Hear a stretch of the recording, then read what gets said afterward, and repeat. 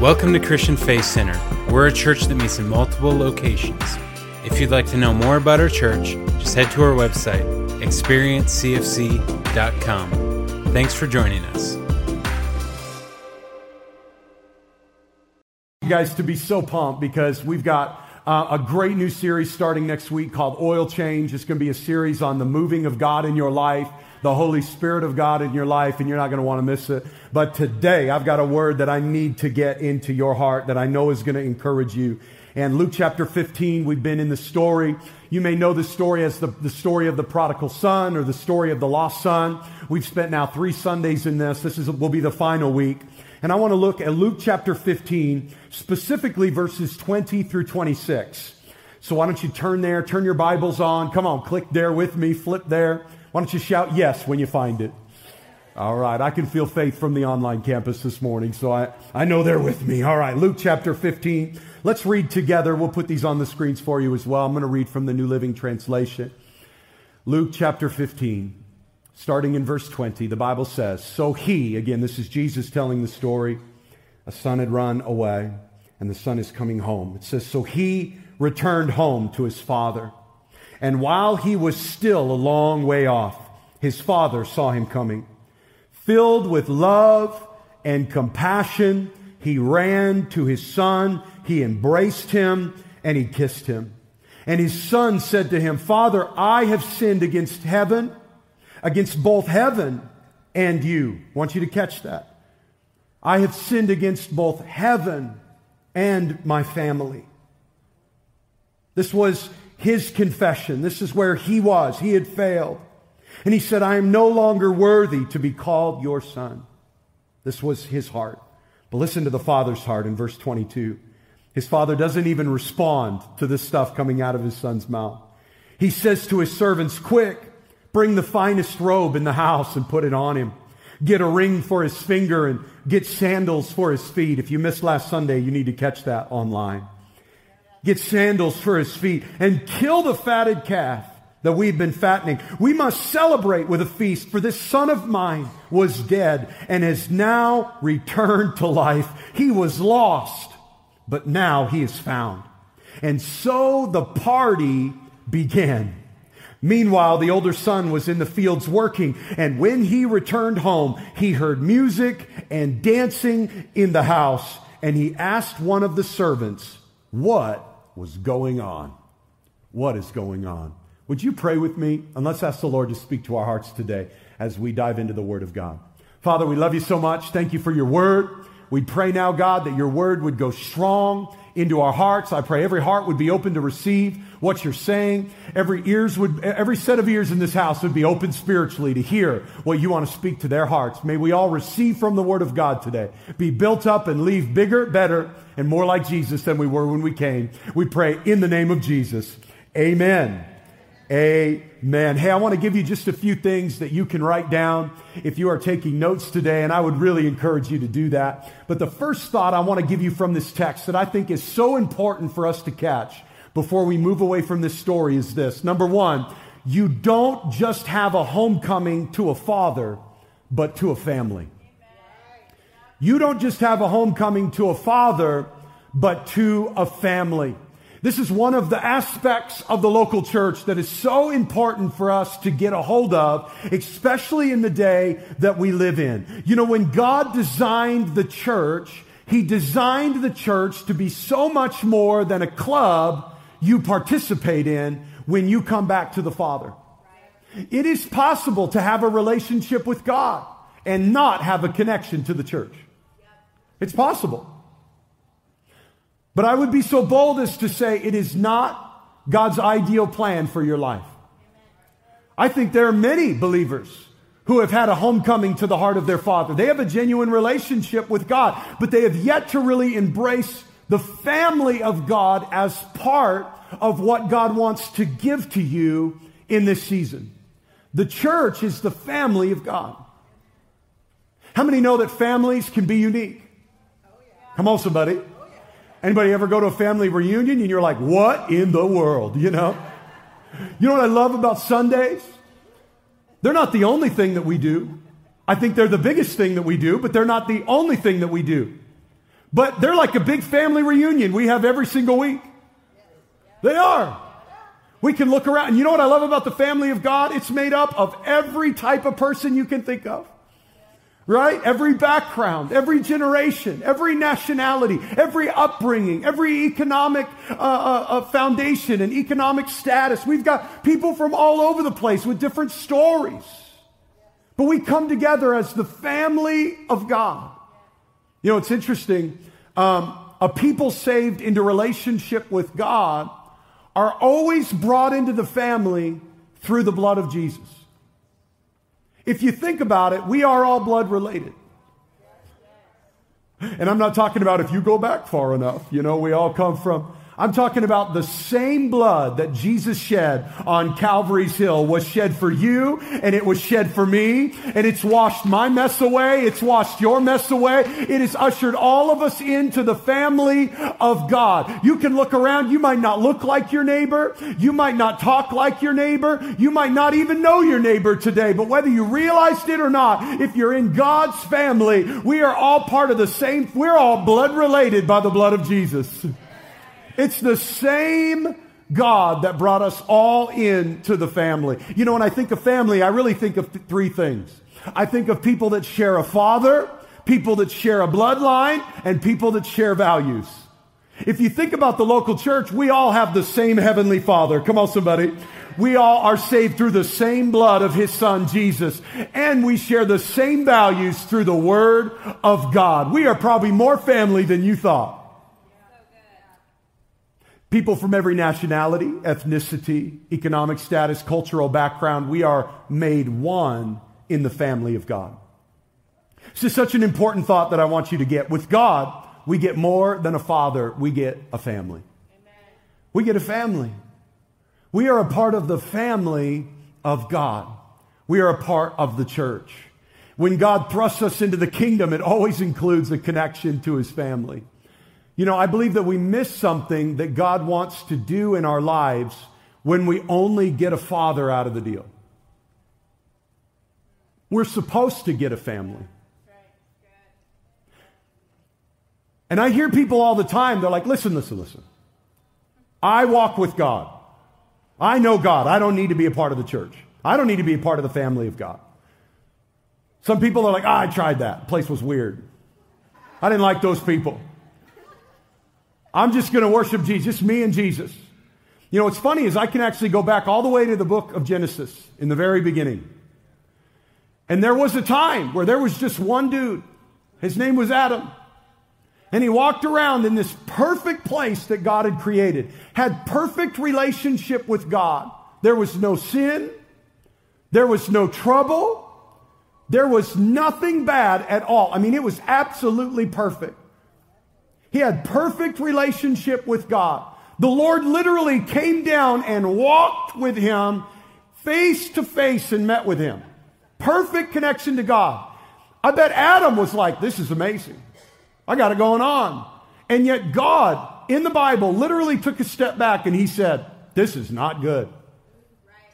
It is not, and this is what the Lord said, it is not good for man to be alone. I must create for him a helper. And so He creates woman. We know this. Come on, somebody. And they begin to have a family. And I'm just telling you that this is a picture, yes, of the natural family, but it has implications in the spiritual realm as well. You are not born again into the family of God to be alone. It is not good for just you and God to hang out and to have no connection to God's family. You should never be a follower of Jesus and be lonely. You should never be a follower of Jesus and be isolated. You should never be a follower of Jesus and not feel like you have anyone to reach out to or anyone to pray with you or anyone that cares about what you're going through. I think what hurt my heart more about what the last year and a half with COVID and distancing and isolation and all of that stuff was that people felt like they could not connect to other people. And it is not good for man to be alone.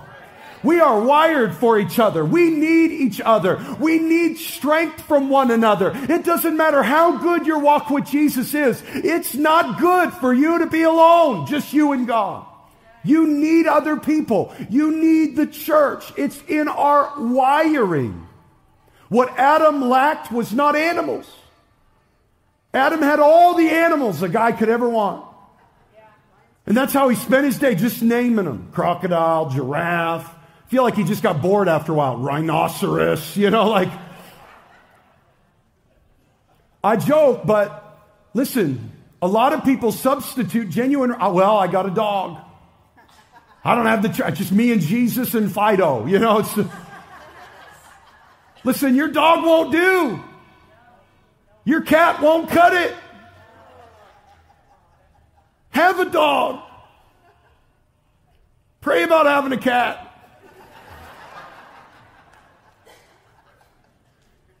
But you got to have the church.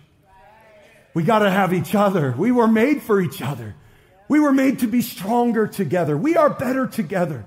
This is why the scripture encourages us. Do not stop gathering together as God's people, as some have gotten in the habit of. This is not a correction. Well, maybe it is. If you haven't been to church in a long time, you need each other. But let me just say, as some have gotten in the habit of, we need to be together.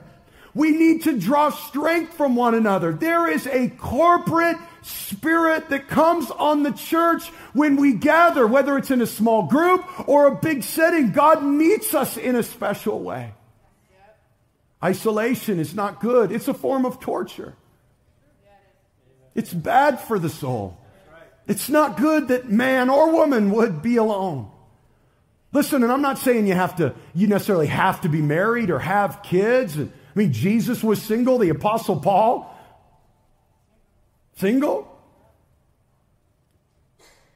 But here's the beauty of it.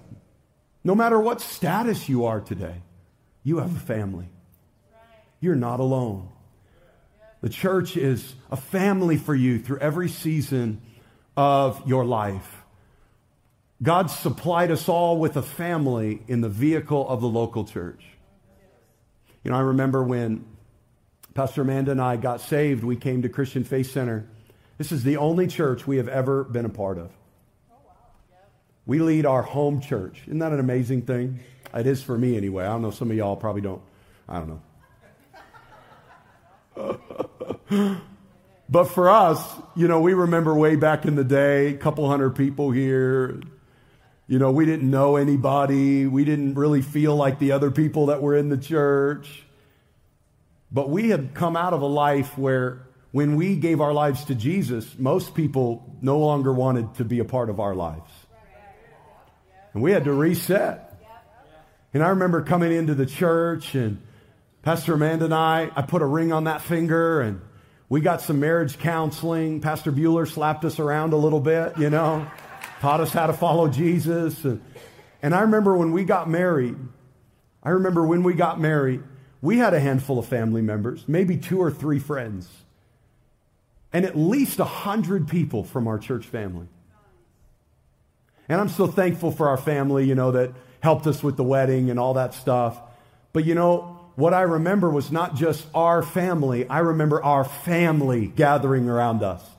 I remember them loving us and praying for us and buying us stuff and stuffing money in our pockets and blessing us. And, I never one time, even though I walked away from everything other than my immediate family, left when I became a Christian. And I never lacked a family. I didn't have a connection with my father, and yet I had spiritual fathers in the household of God. And yet right away I had people that loved us and cheered for us and helped us and prayed for us. We never lacked a family because we were connected to the local church, because we had God's family around us. And I love that about the church.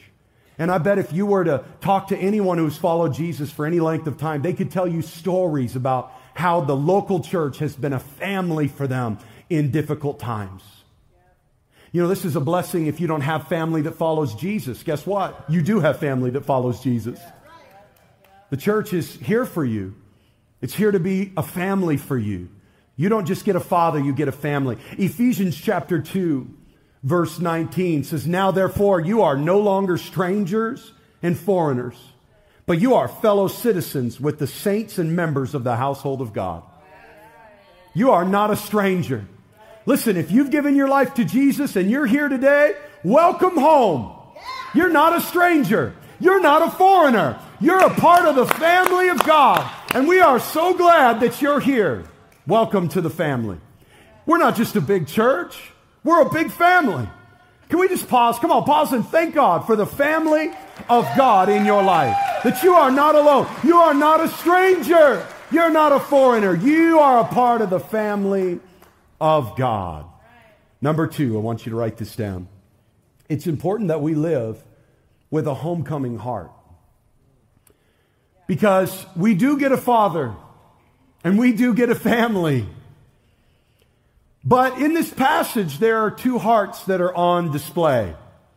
And I think if we're really going to receive what God has for us, it's important for us that we evaluate whether we have a homecoming heart and a homecoming life or not.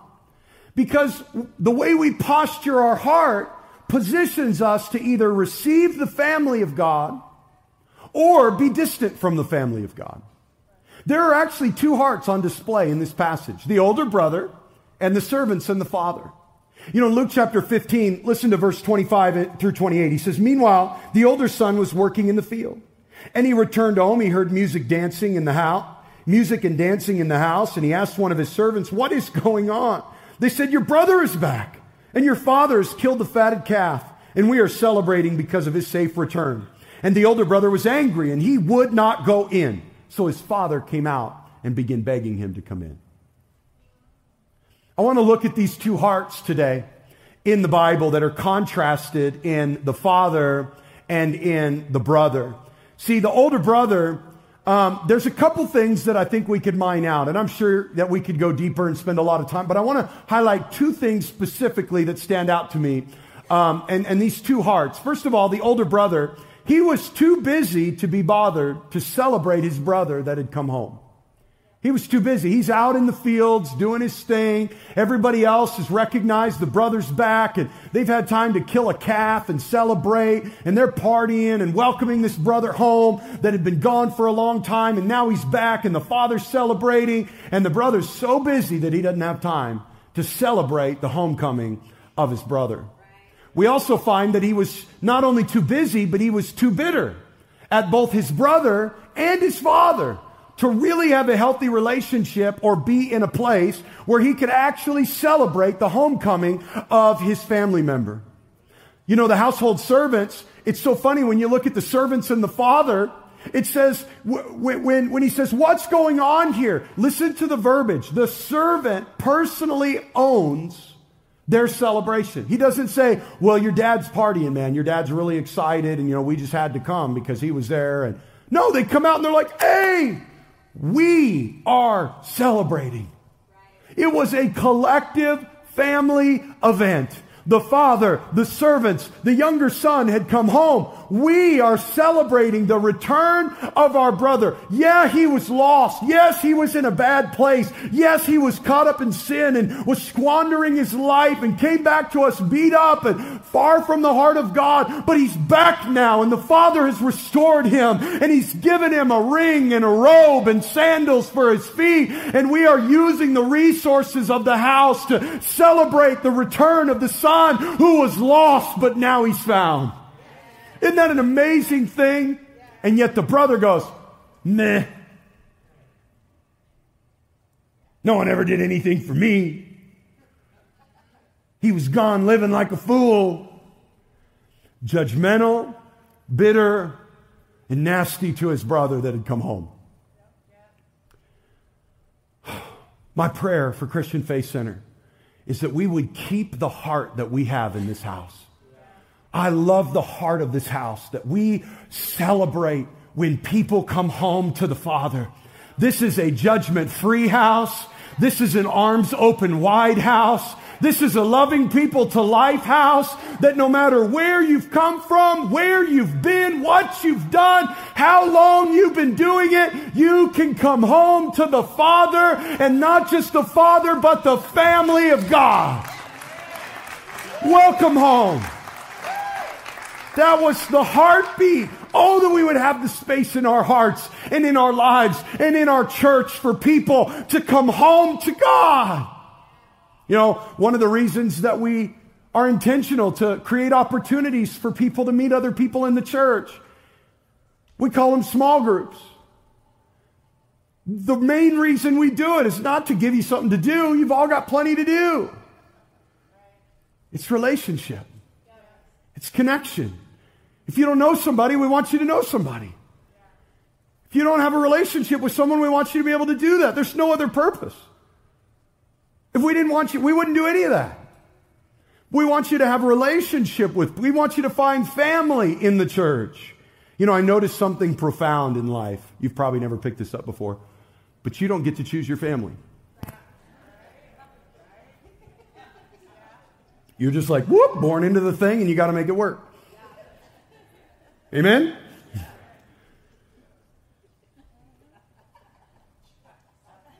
If God brought you in, you got to make it work. I would challenge you. Thousands of people go to this church. There's somebody here you would get along with. There's somebody here that wants to spend some time with you. Find that person. Find those people. It doesn't even have to be, I know our groups people won't like this. It doesn't even have to be in one of our sanctioned small groups. That's just the easy road for you. Find people that you like. Find people that like the stuff that you do. Nothing makes me happier than when I walk into Texas Roadhouse and I smell the butter and the rolls. I was going somewhere. Oh yeah, and then I see people from the church hanging out. Well, we met these people at the church. We're just hanging out, eating something that used to move. Rolls with honey butter. Leaning into the people of the church. You know, our task is to make space for the people God's put in our life. Here's a great truth. You can write it down if you want to. But if you want to have a friend, you have to learn to be a friend. You have to learn to be one. What keeps us back so many times in relationship is really the same things that kept back the older brother. You know, I have young boys, so you guys will just have to deal with my illustrations, all right? This is just the way my brain thinks.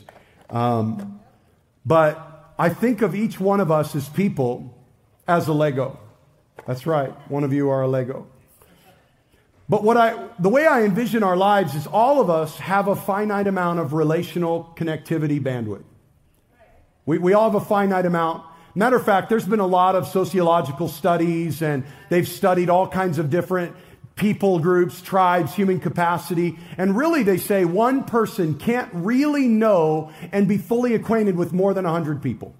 That's about the human capacity. And you have the capacity to really go deep in relationship with a lot less than that. Jesus really only invested in 12 people in his life, and that was Jesus. Come on, somebody. So we all have a finite amount of connectivity. And in this life, we want to be able to use the connectivity that God's given to us. We want to be able to connect our lives with people. Come on, we want to have strong marriages. We want to raise great children that we actually know and love and are invested in. We want to have, family members in our life that we invest in, and we're able to have healthy families. And healthy families are a priority here, amen? My wife and I are going to be teaching a class on Wednesday and investing into marriages. We want marriages to be strong in this church. We want your families to be strong because healthy families produce healthy people. Amen. Healthy families make healthy churches. But we also want you to be able to invest in friends outside of those things. But see, here's what happens. God has given you enough connectivity to not just invest in those areas, but what we oftentimes do is fall into the same trap as the older brother. We'll let busyness take up some of our relational bandwidth. Now, I'm not saying that we shouldn't work hard. But the older brother worked so hard he had no time for his family or his brother. And because of that, he lost some of his relational bandwidth. Many of us are too busy to have friends. We're too busy to invest in our family. We're too busy to have relationships that go deeper than 2 inches. Come on, somebody. We lose some of our capacity as individuals because of busyness. And on top of that, we deal with a lot of things in life. I just want to share something with you. Church isn't perfect. This church is not a perfect church. And if it was, you ruined it when you got here. Come on, somebody. But trust me, it was ruined long before you got here. This is the perfect church for imperfect people, I'm telling you. But there's no perfect church. So guess what? You stick around long enough, somebody's going to tick you off. You stick around long enough, I'm probably going to tick you off. Come on. But whether you get better or whether you get bitter is up to you. Offense comes to everybody. Bitterness comes to those who allow it. And if you're too busy and you get too bitter, you'll find yourself with no way to really connect with the people you need to. And you'll find yourself isolated. And you'll find yourself unable to have the capacity to have healthy family, healthy friends, healthy connection, investing in your marriage and the relationships that are most important, or your closest relationships if you're not married, whatever that looks like. Listen, busyness and bitterness is a trap that will shrink the relational connectivity that God has given to you. I want you to see this. See, busyness will keep you full and far from family. Nothing limits your capacity like busyness. Meanwhile, the older son was out in the field. No time to be home. Bitterness will keep you broken and walled off from the family of God. I think bitterness will limit you big time. Bitterness will limit your life. Bitterness, if it goes unchecked, it'll crush you. It'll completely wall off your life. You know, there's ways that you can grab a hold of these areas, though, and allow God to heal you. I got good news for you today. Matter of fact, if you find yourself too busy to have any relationships, can I just encourage you? Here's a simple thing. This is for free. You ready? Get a hold of your calendar and prioritize your time with the Father and the time with people in God's family. Do not allow yourself to become isolated and lonely. Get a hold of your calendar. You're in control of your life. Your kids aren't in control of your life. School's not in control of your life. You're in control of your life. We can choose to invest our lives in things that will lead to health and happiness and a vibrant spiritual walk. You can peel back some of those things and create space to invest in the people that are most important in your life. Right. Date your spouse every week. Spend time with your children if you have them. Invest in people that love Jesus and want to spend time with you, and prioritize those things. And listen, if you're bitter from a relationship, can I just give you an encouragement? It's time to heal. The Holy Spirit is your healer. He wants to bring healing to your life. Maybe you were hurt by a past relationship and now you don't want to open up your life. You've just turned it all around. Nope, I've done that before and I'm not opening up my life to anybody ever again. I had friends before, they stabbed me in the back. No. I hung out with people. We invited a couple from the church out one time and we had lunch with them one time and we bought and then they never invited us back. Well, guess what? Try again. There's probably a less stingy couple in the church you can invite next time. Come on. I'm just telling you, it's time to try again. It's time to not let the past and hurt from the past limit who God wants you to be today. There are great people around you in your everyday life. It is time to let the Holy Spirit heal your life so that you can be who God's called you to be. If you believe it, shout amen. Amen. Our God heals. Don't allow hurt to wall off your life until you cannot open yourself up to other people. We want to encourage you. Be in a small group. Invite a couple from the church out to dinner. Find people that love Jesus and want to spend time with you and invest in those things. It is so good for every one of us. My favorite thing about when I read through the Gospels is how much Jesus invested in people relationally. So much of the Gospels is Jesus just being with the people he loved. And then there were moments where the big ministry moments happened. Can I just say to you, if you want to have the big ministry moments in life, it's birthed out of the deep relational rhythms of life. We live our lives with God and people, and you watch how God will use that in extraordinary ways. Here's my final thought, and I'm going to get you guys out of here. You ready? Everybody needs a homecoming. Everybody. You know, both sons, if you really look at this story, both sons were in the pig pen. The younger son had lived far from home, separated from the father and the family. The older son lived in the home, but was separated from the father and the family. You know that we all need a homecoming. We all need to come home to the heart of our Heavenly Father. We all need to come home to the family of God and find a place to belong. My prayer is we'll always be a church family that celebrates those that are coming home. My prayer is that those that are coming home to the house of God will always be met with the warmest welcome. And my prayer is those that are far from and in the house of God would celebrate the homecoming of others. You know, one of the most butchered scriptures in all of the Bible is Luke chapter 15, verse 10. It's in a trilogy of stories Jesus is telling about things that are lost. It happens just before, actually, the story of the prodigal son. And he's talking about this woman that lost a coin, and then she recovered it. And in Luke chapter 15, Jesus makes it plain that he's not talking about coins. He was talking about people. And I want you to see this in Luke chapter 15. This is what Jesus said. He said, in the same way, there is joy in the presence, listen, there is joy in the presence of God's angels when even one sinner repents. When one person comes home to the house of God, there's joy in the presence of angels. Now, here's what I hear preached all the time. The angels of heaven rejoice when even one sinner repents. Like the angels are up here pulling their hands out of their heavenly robes. Well, if you read your Bible, angels are pretty creepy. They're pulling like all 6 arms, out of their... I kid. That's a sermon for another day. But we've heard it said, like angels are just like fantastic. That's not what the Bible says. If you study it deeply, even the Greek plays out that there is joy in the presence of the angels when even one sinner repents. And it got me thinking this week, well, where are the angels? If there's joy in their presence, where are they that has so much joy when people have a homecoming back to God? And I thought, well, the Bible is very clear where the angels are. They're in the throne room with the Father and the Son, and they're on earth with the family of God.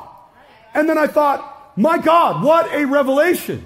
It's not the angels up here clapping their hands when somebody has a homecoming. It is the Father and the Son having a homecoming heart.